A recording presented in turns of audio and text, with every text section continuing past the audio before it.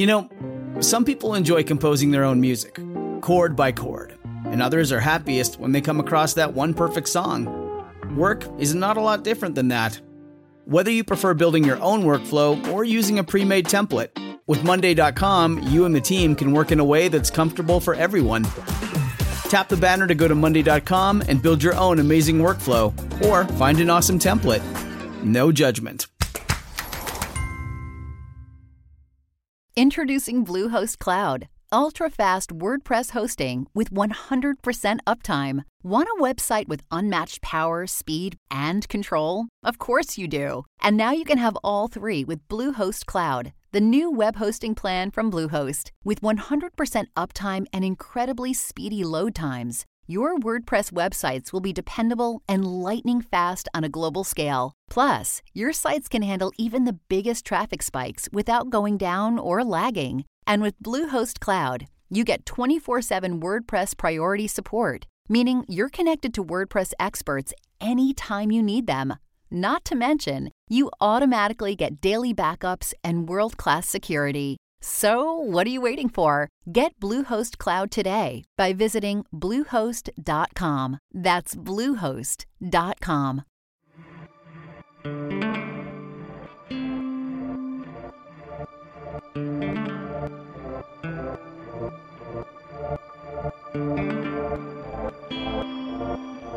Welcome to Dig, a history podcast.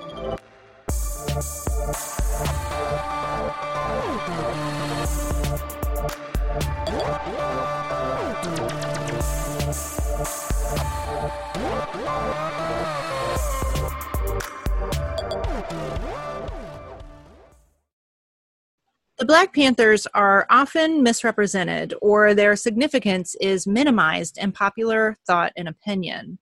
The everyday organizing is often lost, and an overemphasis on the Panthers' clashes with law enforcement overshadow the substantial community programs, the service to the people programs offered by the Black Panther Party on the local level.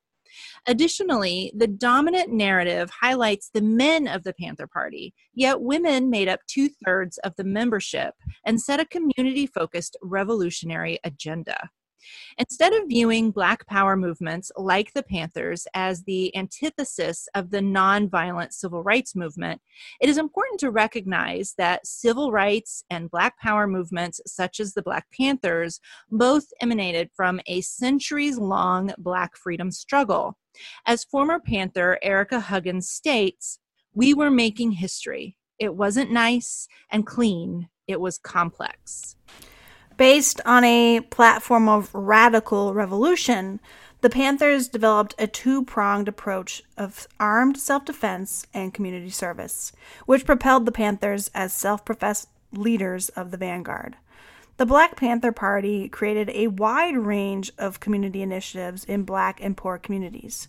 These included police alert patrols, the Black Panther Intercommunal News Service, free medical clinics, medical research, and including an emphasis on sickle cell anemia, free food, clothing, and shoes to families, a free breakfast program for school-aged children, the Oakland Community School, employment assistance, free buses to visit prisons, a free ambulance program, a free pest control program, the Seniors Against a Fearful Environment or SAFE program, and many other programs. Illinois Black Panther Party Deputy Chairman Fred Hampton summed up the service to the people programs this way, quote, "First you have free breakfasts, then you have free medical care, then you have free bus rides, and soon you have freedom." However, FBI Director J. Edgar Hoover and the COINTELPRO, which was short for Counterintelligence Program, deemed the Panthers, quote, "the greatest threat to the internal security of this country." They saw any threat to the status quo as a threat against the nation. Police and COINTELPRO agents sabotaged efforts like the Panthers' free breakfast program in order to, quote, "keep them isolated from the moderate Black and white community which might support it." However, at roughly the same time that Hoover was making these kinds of statements, a Market Dynamics /ABC poll showed that Black Americans believed the Black Panthers were the organization they deemed most likely to buoy the Black liberation struggle as a whole. The study found that 2/3 of Black respondents showed adoration for the Panthers. Today, we'll focus on some high points of the Black Panther Party, or BPP, and spend some extra time discussing a few of the service to the people projects that have lasting effects to this day. I'm Elizabeth. And I'm Avril. And we are your historians for this episode of DIG.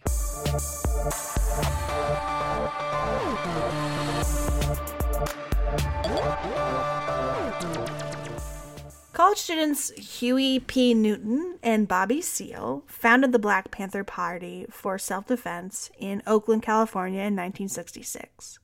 They dropped self-defense from their name in 1967.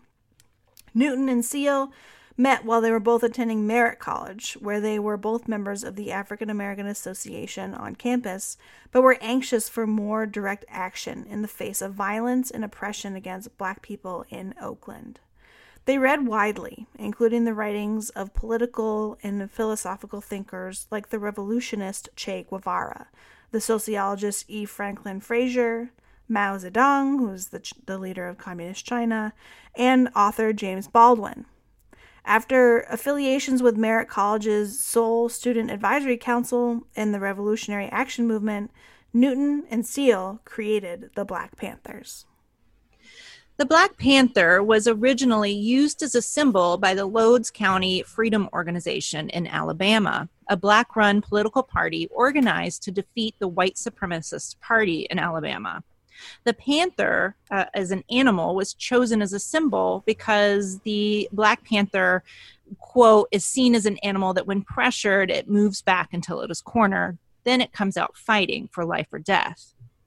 The Black Panther Party developed a deep and intellectual understanding that viewed Black Americans as a colonized group, exploited by white businessmen, the government, and the police.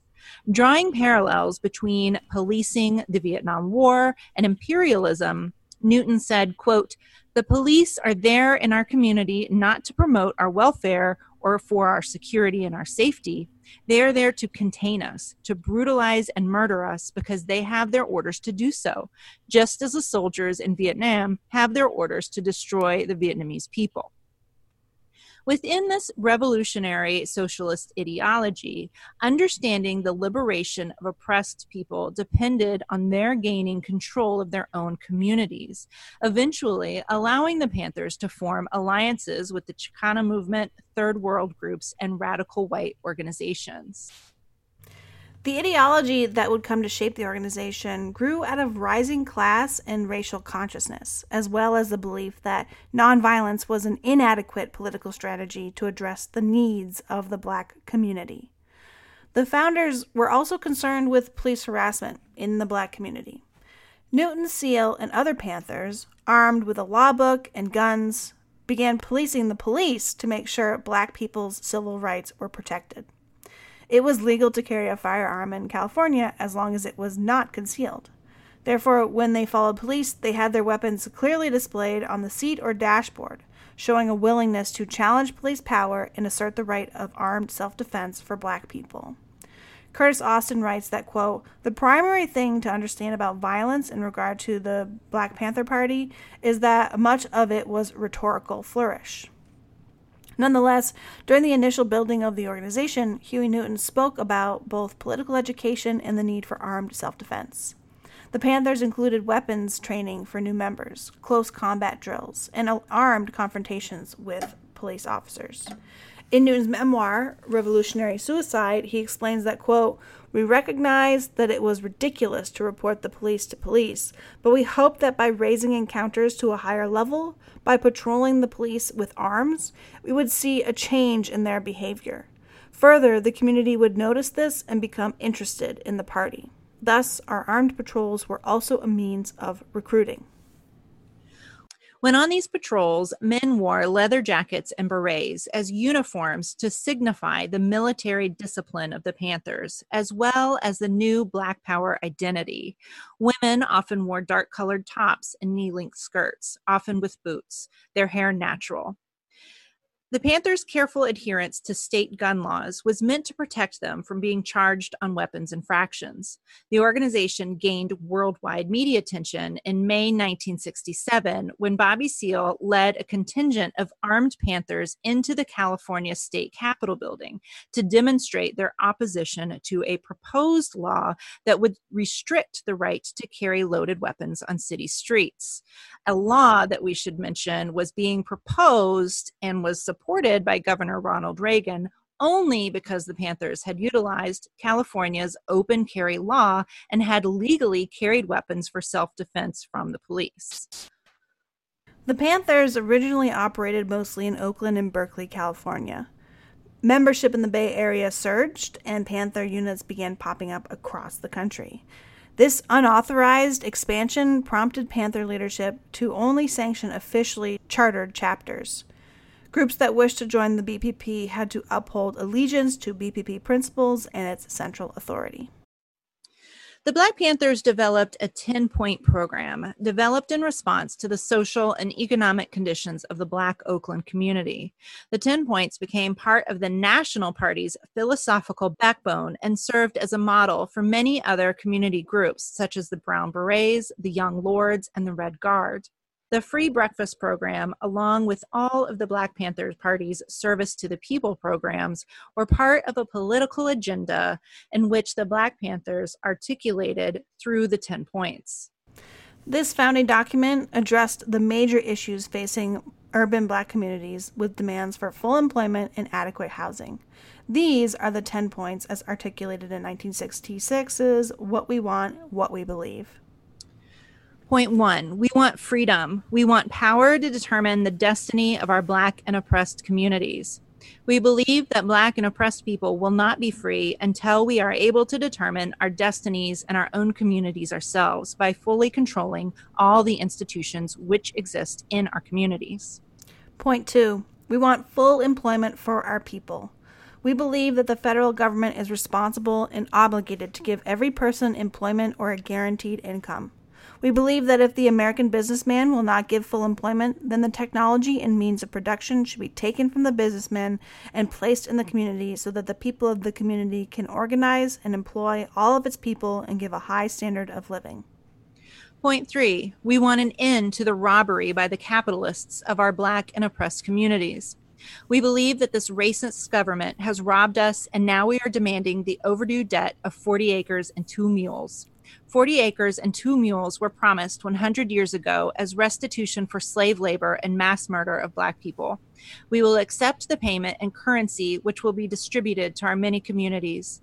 The American racist has taken part in the slaughter of over 50 million Black people. Therefore, we feel this is a modest demand that we make. Point 4, we want decent housing, fit for the shelter of human beings. We believe that if the landlords will not give decent housing to our Black and oppressed communities, then housing in the land should be made into cooperatives so that the people in our communities with government aid can build and make decent housing for the people.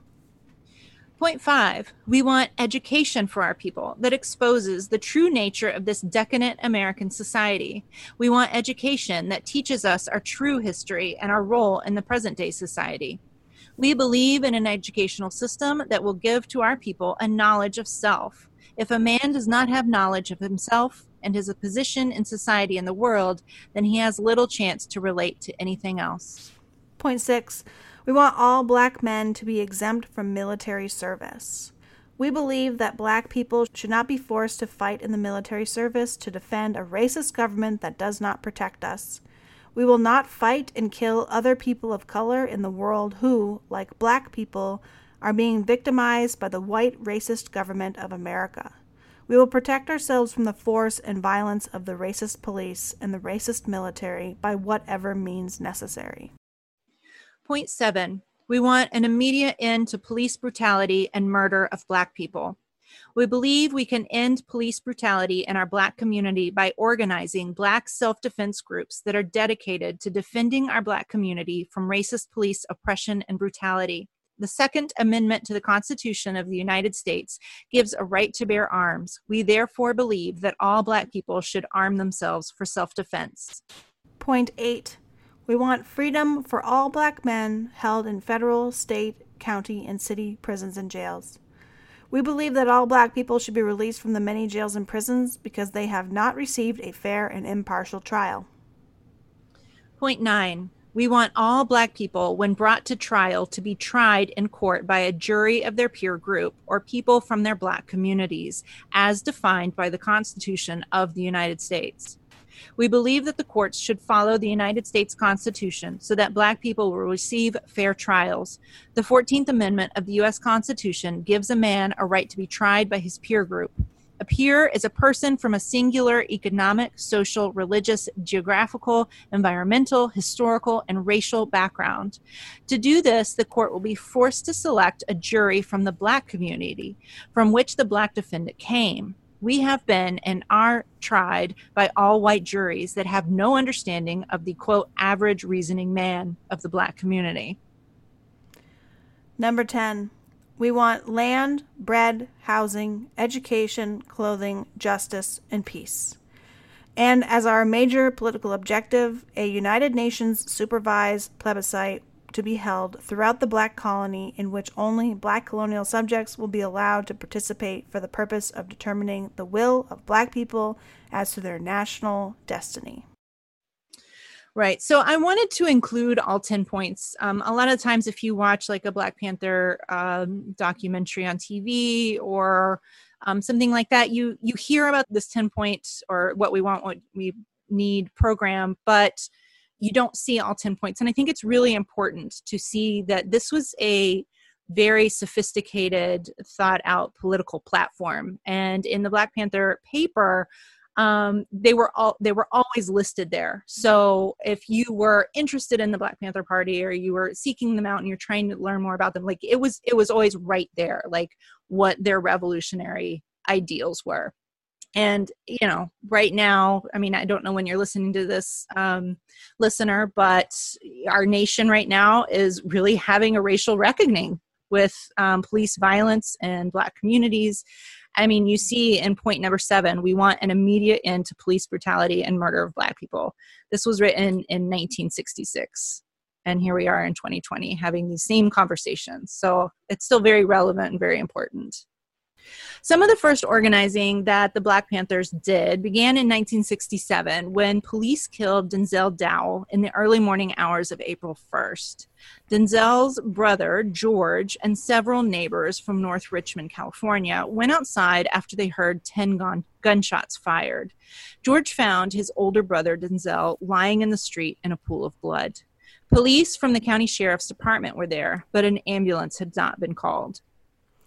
The police claimed that Denzel Dowell and another man were breaking into a liquor store, and that when the police arrived, the 2 men ran out of the back of the store and refused to stop running when police ordered them to stop.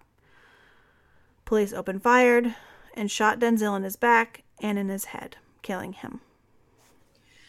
Dowell's family did not buy the story that police were giving. There was no sign of forced entry at the liquor store that Denzel had allegedly been robbing. Also, police reported that Dowell had jumped over 2 fences as he was running from police.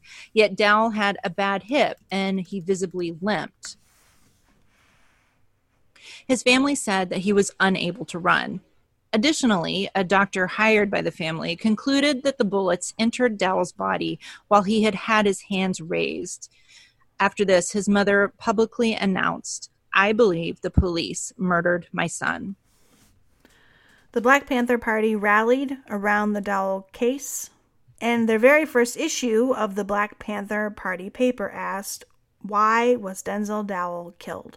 The Panthers conducted their own investigation into Dowell's death, confronting police who harassed Dowell's family, and they organized armed street rallies in which hundreds filled out applications to join the party. The police officers who shot Dowell were acquitted by an all-white jury who believed it was justifiable homicide because officers shot Dowell in the midst of committing what officers believed was a felony. The Panthers linked the fight against racism with the fight against capitalism. As Newton explained, quote, "We realize that this country became very rich upon slavery, and that slavery is capitalism in the extreme. We have two evils to fight, capitalism and racism. We must destroy both." The Panthers understood that Black people could not achieve socialism on their own, and their work building multiracial anti-capitalist coalitions flowed from that analysis. In fact, in order to join the Panthers, you had to read 10 books relating to Black liberation and socialism just to join. Panther Elaine Brown explains, quote, "We took the position that in order for us to be free, that system, capitalism, had to be dismantled. We cannot be free in a system that has oppressed us in the first place. So you have to get rid of that system." The Black Panther Intercommunal News Service continually published articles about what was going on in Vietnam, China, Africa, and Latin America. They also highlighted stories about people who were wrongfully arrested, imprisoned, and issues that affected people living in poverty, like poor housing and education and insufficient health care. One of the many coalitions the Panthers built was a partnership with the Third World Women's Alliance in Oakland. The infant and maternal mortality rate in Oakland during the late 60s and 70s were some of the highest in the country. Panthers and the Third World Women's Alliance went to the County Board of Supervisors and changed how the county's hospital handled pregnant and birthing women when they came to the hospital for care. Erica Huggins recalled, quote, "We worked with some really amazing Southeast Asian and Central Asian organizations, and they were very revolutionary. We also worked with various organizations to end the war in Vietnam.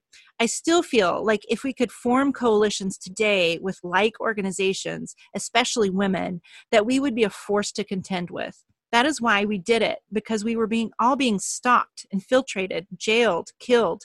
And so we formed coalitions to have strength in numbers and to support one another. We saw the beauty and the power of it." The Panthers started community services in 1969 to build community self-determination and spread their political message. The Black Panther Party groups across the country provided many different social services. In Oakland, Seniors Against a Fearful Environment, or SAFE, was a nonprofit corporation founded by the Black Panthers at the request of senior citizens, with the purpose to prevent muggings against seniors, particularly when they went to the bank to cash their Social Security checks. At the beginning of each month, SAFE would provide free transportation and escort for residents of the Satellite Senior Home in Oakland. Organizers set a goal to provide free transportation to all low-income seniors for shopping, medical appointments, and errands running across the city. This was a need in the community that the Panthers were attempting to help. So much so that in present day, many cities and even Medicaid have adopted this kind of social welfare by providing transportation services to low-income residents and seniors. The Oakland Community School, or OSC, was another project spearheaded by the Panthers and was an extension of Point 5 of the Panthers' 1966 10-point program and platform. As early as 1967, Huey Newton and Bobby Seale began speaking to high schoolers at San Francisco Bay Area public schools. In 1969, in U.S. cities where there were strong Black Panther Party chapters, liberation schools, which were staffed by voluntary party members, opened in storefronts, churches, and homes. These after-school programs gave academic support to Black and other poor youth while spreading the Panther message. The Oakland Community Schools served as a revolutionary education model based on community and child-centered education and, among other subjects, African American and class-based history. In 1970, in Oakland, David Hilliard and Majeda Smith created the idea for the first full-time Liberation Day school called the Children's House, where Black Panther Party members' children could be educated. The Children's House was eventually renamed the Intercommunal Youth Institute, or IYI. Under the leadership of Brenda Bay, the IYI served Panther families and a few nearby families in the Fruitville area, maintaining a day school program and a dormitory with 50 children. This lasted for 2 years. In September of 1973, Oakland Community School opened in East Oakland. Enrollment in the Oakland Community School started with 90 children and quickly ballooned to 150, their max capacity. Children from 5 years old through 12 were in regular classes, and there was a child development center for 2 to 4.5-year-olds.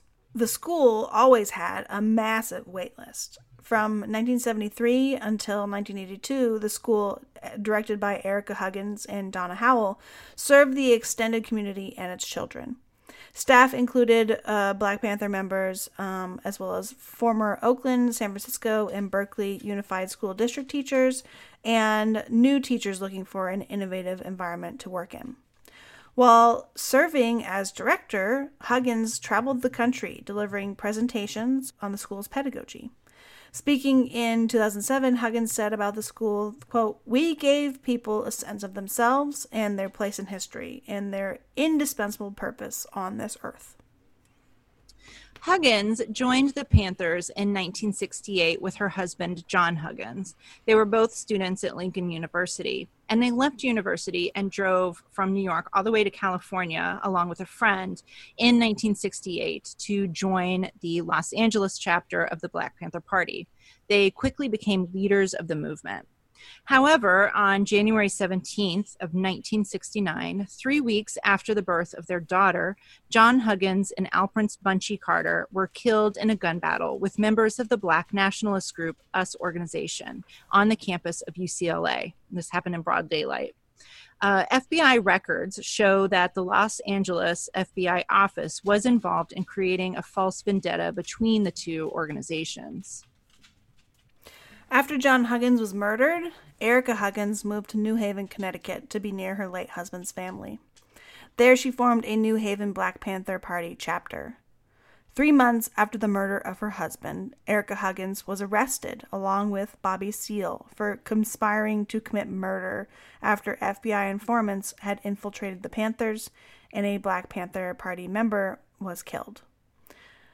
Their arrest sparked Free Bobby, Free Erica rallies and protests across the country.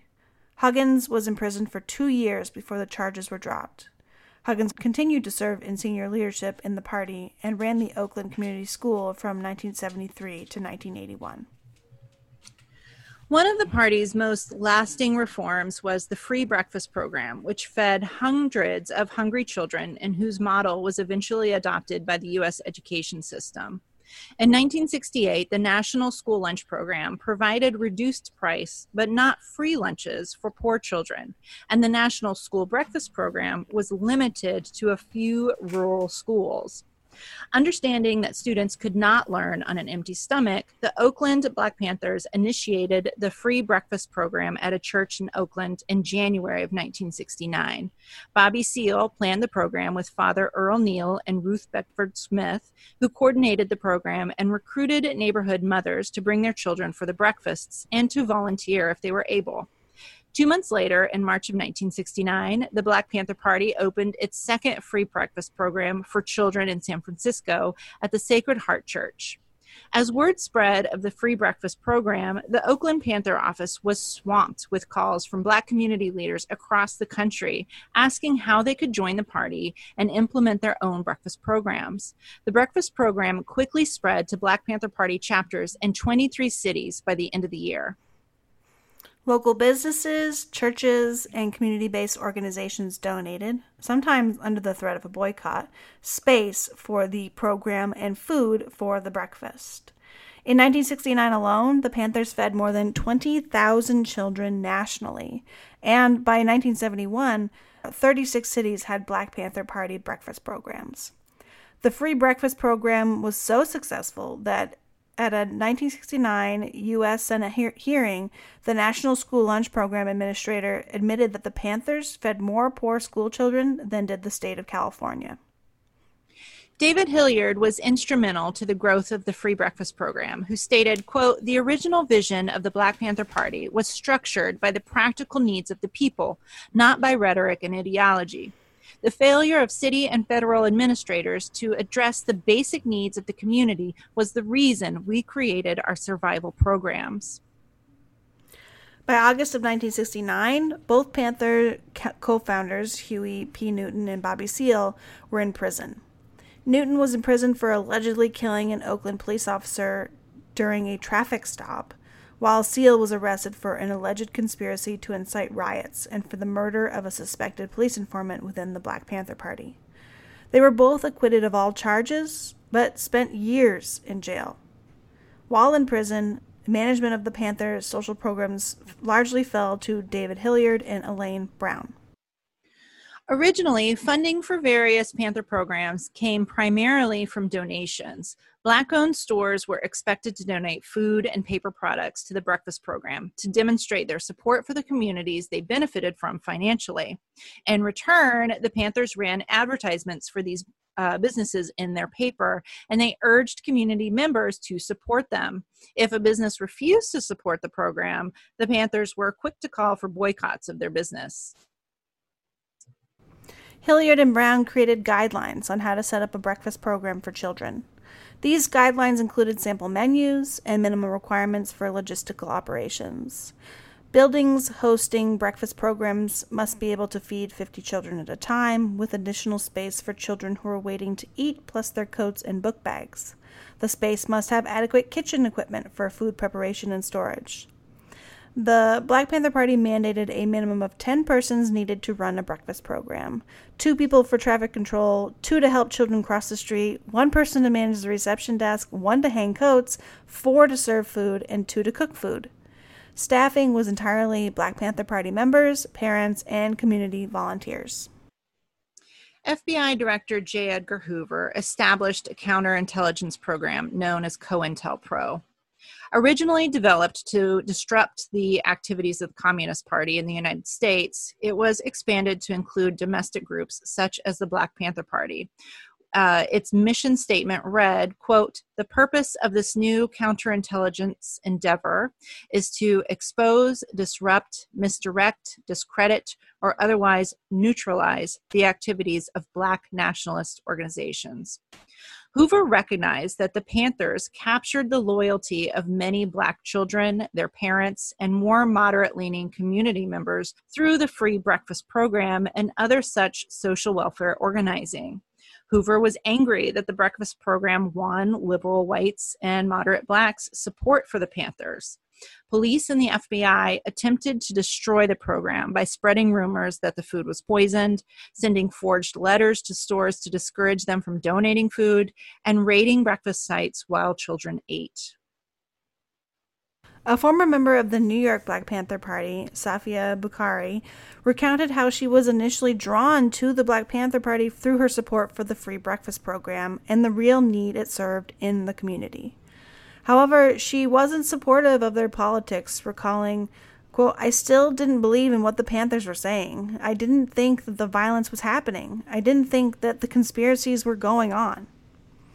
However, when she witnessed firsthand the police spreading rumors that the food the children were eating was poisoned, and she was one of the volunteers cooking the food, her politics changed. She recalled, quote, that the police were not making an effort to feed the children, but they didn't want us to feed the children. Bukhari saw firsthand what the Black Panther Party was organizing to fight. Her participation in the free breakfast program raised her consciousness on the nature of oppression of the Black community and the role of the police in maintaining this oppression. During the 1960s, increased media and congressional attention turned the nation's interest to the appalling levels of hunger in America during the period. In 1962, Michael Harrington published The Other America, a book that shocked readers with its depiction of poverty in the richest nation in the world. Unfortunately, Harrington's book also contributed to the troubling culture of poverty thesis in the age of the Moynihan Report, which blamed Black poverty on family structure as opposed to social barriers. In 1968, CBS aired Hunger in America, a documentary that exposed the extreme hunger affecting many Americans across the country. The film aired just 2 weeks after hearings in the U.S. Senate on malnutrition, which culminated with the formation of the Senate Select Committee on Nutrition and Human Needs, nicknamed the McGovern Committee. These events created a long overdue focus on malnutrition, even though many Black communities had always struggled with food insecurity. Historian Laurie B. Green explored a program born from the Black Power movement that served as a prototype for WIC during the 1960s. WIC continues to be one of the most successful government programs to date for supplementing the nutritional needs of low-income women and children. In her essay, Saving Babies in Memphis, Green documented the collaboration between the Memphis Area Project South, or MAP South, a community organization federally funded through the Office of Economic Opportunity, the OEO, during President Lyndon B. Johnson's War on Poverty, and then also the newly opened St. Jude Children's Research Hospital. MAP South community organizers referred malnourished children to the pediatric nutrition clinic at St. Jude's and sometimes had to literally carry in the most severely undernourished babies. At St. Jude, the children received emergency medical intervention, enriched baby formula, and a food prescription for surplus commodities from the state agriculture department. The collaboration between MAP South and St. Jude's revolutionized care for Black women and children in Memphis because most hospitals and clinics still refused to treat Black patients late into the 1960s. The MAP South St. Jude's project was instrumental in the civil rights movement because poor Black community organizers were the motivation behind the partnership. Black women persuaded medical professionals to become involved in anti-hunger work in their high-poverty neighborhoods. Also, the collaboration inspired medical staff at St. Jude to publicly articulate the economic explanations for malnutrition, which served as a counter-argument to the prevailing characterization of poor communities as dysfunctional or pathological. The partnership contested years of social thought that tied high levels of Black infant mortality to the presumed immoral behavior of Black mothers and out-of-wedlock births. The successful program became an early model for the national implementation of WIC. WIC became a national program in 1972, but many poor women of color had difficulty in accessing the program. Historian Annalise Orlick documented how early WIC enactment was sporadic and vulnerable to the political climate of individual states and regions. In her book Storming Caesar's Palace, Orlick shows how community organizers in Las Vegas subverted conservative forces in Nevada, the only state that had not applied for WIC benefits by 1973. The Women of Operation Life, a grassroots organization administered by poor Black women from the city's west side, wrote its own WIC plan for Nevada, lobbied the state legislature to accept it, and submitted their WIC proposal to the federal government. Their application was accepted in 1974, and it became the first WIC clinic in the country to be solely run by poor mothers working and volunteering as community organizers. Programs like free school breakfasts, WIC, and community schools are legacies of the social programs the Black Panther Party and other Black Power organizations created and championed. Many of these programs continued well after the Black Panther Party ceased to exist.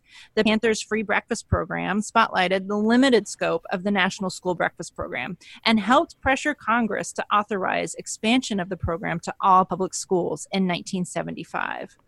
But the success of the Black Panther Party in the free breakfast program and other such community programmings was largely in spite of continued harassment by the U.S. government. In a 1967 memo sent by Hoover to FBI field offices throughout the country titled Black Nationalist Hate Groups, Hoover says of COINTELPRO, quote, "The purpose of this new counterintelligence endeavor is to expose, disrupt, misdirect, discredit, or otherwise neutralize the activities of Black nationalist hate-type organizations and groupings, their leadership, spokesmen, membership, and supporters, and to counter their propensity for violence and civil disorder." Some of these hate groups he is speaking of include the Southern Christian Leadership Conference, SCLC, the Student Nonviolent Coordinating Committee, or SNCC, the Congress of Racial Equality, or CORE, All three of these organizations practiced nonviolence as a strategy to gain civil rights. Fred Hampton was a former NAACP youth organizer who became the deputy chairman of the Illinois chapter of the Black Panther Party in 1968. At just 20 years of age, he helped the Panthers establish a Breakfast for Children program and a free medical clinic on the south side of Chicago. He taught political education classes and was working to create a multiracial rainbow coalition of Chicago youth groups that included the Blackstone Rangers, a street gang, the Young Lords, and the Young Patriots, an organization of working-class white youth. Like most of the leaders of the Black Freedom Movement, Hampton drew the interest of the FBI's COINTELPRO. An FBI informant, William O'Neill, infiltrated the Chicago chapter of the Panthers and earned Hampton's trust. O'Neill gave a floor plan of Hampton's apartment, noting which room he slept in and an outline of the bed, to the Chicago police before the police raided Hampton's apartment. In 1969, following months of harassment, Black Panthers Fred Hampton and Mark Clark were shot to death by 14 police officers as they lay sleeping in their Chicago apartment. Deborah Johnson, Hampton's 8-month pregnant fiancée, was laying in the bed beside him when he was killed. He was only 21 years old. Mark Clark was 22. 4 other Panthers were shot and taken to the hospital, and 3 were beaten up and taken to the Wood Street police station. While authorities claimed the Panthers had opened fire on the police who were there to serve a search warrant, evidence later emerged that the FBI, as part of COINTELPRO, the Cook County State's Attorney's Office, and the Chicago police conspired to assassinate Fred Hampton. Edward Hannaran, the state's attorney, went on television the morning of Fred Hampton's killing and said that the Panthers opened fire. However, a later trial proved that was not true. The police had fired 90 shots into the apartment. Only 1 shot was fired out from the apartment, which came from a Panther after he was hit with a bullet himself. And we will link to an interview with Deborah Johnson that she gave a few months after Hampton's murder. Survivors of the raid and Fred Hampton's family actually won a $1.85 million settlement from the city of Chicago, Cook County, and the FBI. Factions began to form within the group, which COINTELPRO seized upon. An internal FBI memo stated, quote, "This dissension offers an exceptional opportunity to aggravate and possibly neutralize the Panthers through counterintelligence."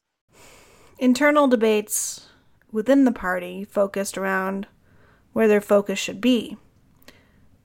Former Panther Kathleen Cleveland explained it as some, quote, "did not see the Black Panther Party as a vehicle for social service. We saw it as a vehicle for political transformation, radical change, for revolution, so we couldn't get excited about survival." Additionally, the cult of personality that had been built up around Huey Newton began to falter as his often erratic and violent behavior took a toll on the party. Due to infiltration and destabilization by the FBI, the self-declared vanguard of the Black community, the Black Panther Party, ended in 1982. Some people blame the Panthers for the end of the civil rights movement, while simultaneously ignoring or downplaying the role the FBI played in destroying the party.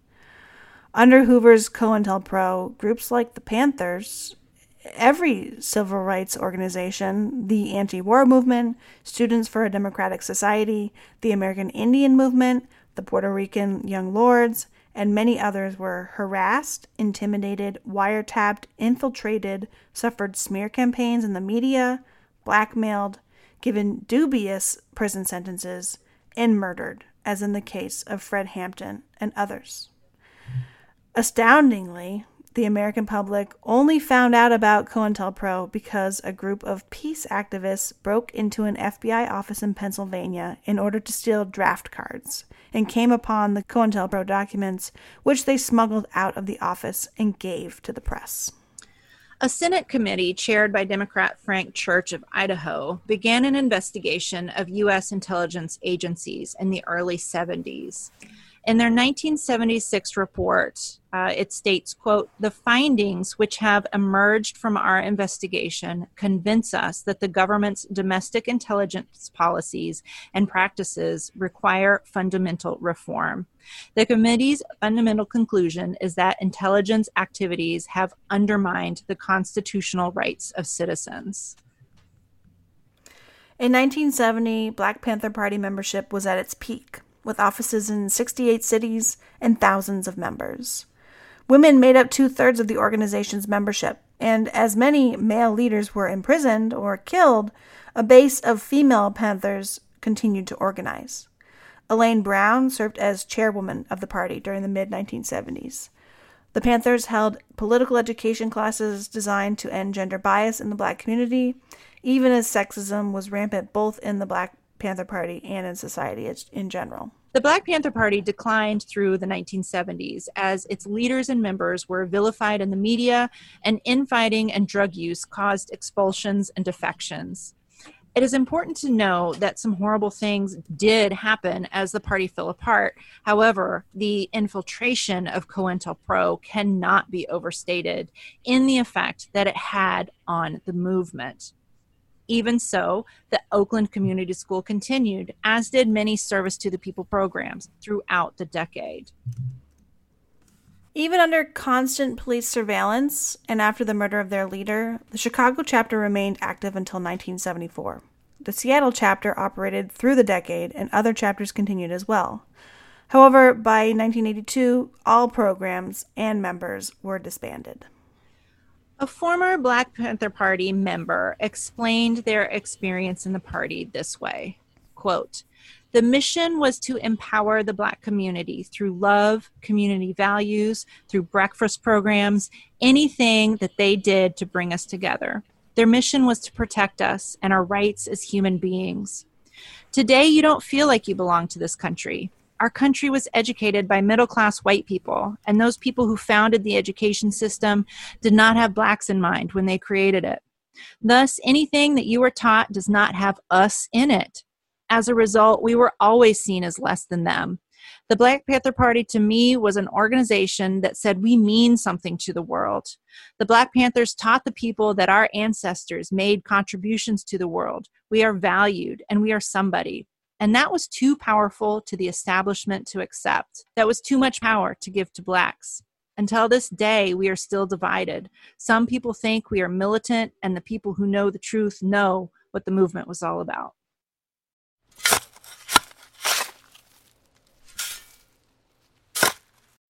When you need mealtime inspiration, it's worth shopping Kroger, where you'll find over 30,000 mouth-watering choices that excite your inner foodie. And no matter what tasty choice you make, you'll enjoy our everyday low prices, plus extra ways to save, like digital coupons worth over $600 each week. You can also save up to $1 off per gallon at the pump with fuel points. More savings and more inspiring flavors make shopping Kroger worth it every time. Kroger, fresh for everyone. Fuel restrictions apply.